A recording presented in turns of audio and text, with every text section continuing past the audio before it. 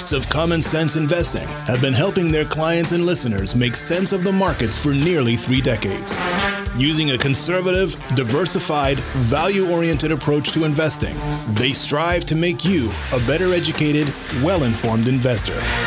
And now here's your host, Eric Whiteman. Well, thank you and welcome to this edition of Common Sense Investing.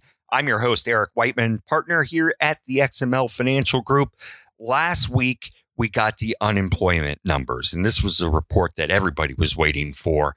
We saw that more than 20 million Americans lost their jobs, and the unemployment rate shot up to 14.7%. We have the highest level of unemployment we've had since the Great Depression. And you would think this might be bad for the markets. But the market isn't buying it. It just keeps chugging higher. And the reason for that is you have a central bank backed up by a Treasury Secretary that's fully committed to supporting the economy. And I've talked about all the programs that the Fed has in place to support asset prices, including outright purchases of bond ETFs, which they started this week. In doing so, they're keeping interest rates low. And that has two effects on the stock market. First is low interest rates, and low interest rates generally mean higher stock prices. Remember, your investment dollars, well, they're always looking for their best alternatives. For example, if you walk down to the bank and you ask the banker to give you a CD, they would say, well, give us all your money for 5 years and we'll give you, 0.5% a year. Well, you're probably going to turn your nose up and start looking elsewhere being the stock market. Another effect it has is the weakening of the dollar. By providing ample liquidity to the financial system, well, they're creating more dollars. And the more dollars there are, the less they're worth. So a weak dollar should boost earnings. Keep in mind that 40% of the S&P earnings come from abroad. So when that money gets converted to dollars, companies report more dollar earnings. So there are two positive for equities. But what about valuations? The market is trading, 22 times forward earnings. And for those of you who don't follow this stuff closely, that means that stocks are probably the most expensive they've been in about 20 years.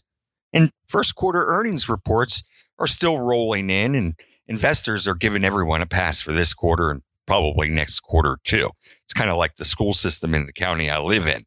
Grades can't go down, they can only go up. Most companies have just stopped giving forward guidance. The focus now is on future earnings, and I'm talking about 2021, 2022. For the full year this year, analysts are estimating that the S&P will earn about $130. For next year, they're guessing that earnings come in around $166, so close to a 30% jump. Incidentally, they were guessing $194 a couple of months ago. So the market is trading at about 17 times next year's earnings guess. And that's slightly above the 5 or 10 year average. Not by much, just slightly. My point here is that stocks may look expensive at the moment, but I don't think they're insanely expensive, especially when you consider all the steps that the Fed and the Treasury are taking. That's not to say that they're cheap either, but there's an old adage, you don't fight the Fed. Using valuations to judge whether the market is expensive or inexpensive in the short term, well, it's really just not very useful. What it's better for is making longer term asset allocation decisions. And frankly, I don't know if PE ratios are all that useful right now, just because you have no idea of what the earnings part of that is going to be this year or next. What I would look for are the high quality businesses run by good managers that you can own for a really long time. The type of business that has a terrific balance sheet, because balance sheets always matter. Sustainable business model. If you buy those types of businesses, you don't have to worry so much about whether earnings are going to hit the mark next quarter or even next year. You're not owning them for next month or for the next year. You're looking for long-term compounders, or at least I am. And one place you might want to look at is in the restaurant group. And I know this might sound like crazy talk, but with states starting to open back up, I would imagine some of these places start bringing people back in, or at least through their drive-through. McDonald's is one name that comes to mind, symbol MCD.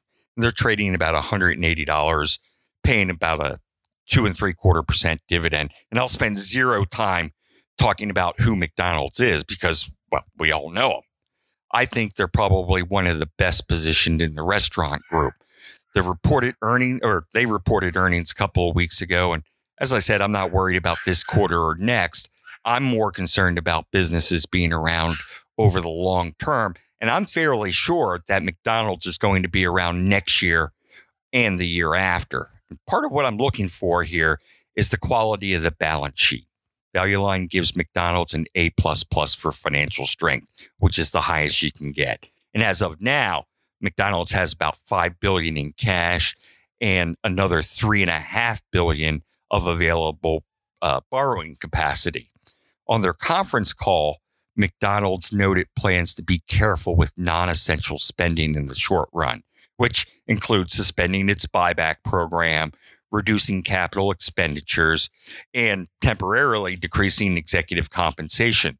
The CEO and others voluntarily reduced their base salaries through September 30th. While they stop short of firmly committing to sustaining the dividend, my sense is that McDonald's still plans on paying a dividend for the second quarter, but wants to leave themselves room to continually evaluate as the backdrop evolves. And I don't blame them. But I will note that McDonald's has raised its dividend every year since paying its first dividend in 1976. That's no guarantee, but it does tell me that the dividend is clearly important to them. So I think that sales should start to rise as the economies come back online and people start to get back out and moving around. McDonald's closed 25% of its restaurants globally and only about 1% here in the U.S., mostly in the big malls. But they shut down substantially all the restaurants in France, Italy, Spain, and the U.K.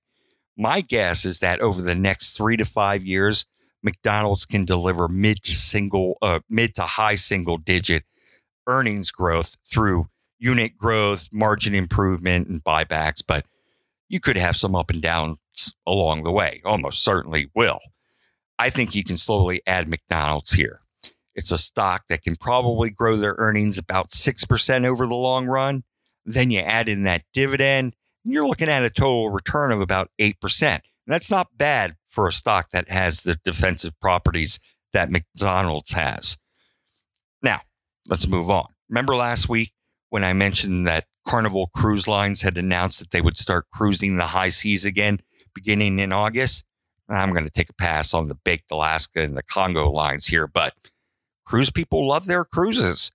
Right after they announced that they're going to try and start up again, bookings shot up 600%. I don't know if that really means anything because they really probably weren't booking much anyway. But what is telling is that bookings are up 200% compared to last year. And on Hilton's conference call last Thursday, the CEO said that they're starting to see room bookings increase. They went from a low occupancy of 13% to about 23% where it sits now. And they seem pretty optimistic that it'll continue to build in the third quarter. Well, only time will tell.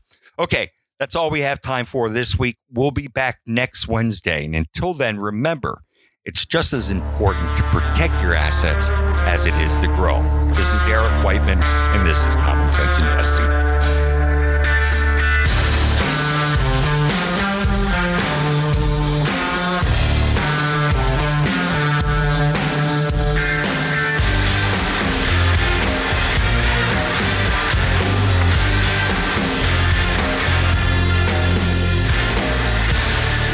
Okay, you've listened to the show. Now it's time for the really good stuff. So listen up. It's the disclosures. The things I talked about during the show, well, they're just my opinion and may or may not necessarily be those of the XML Financial Group.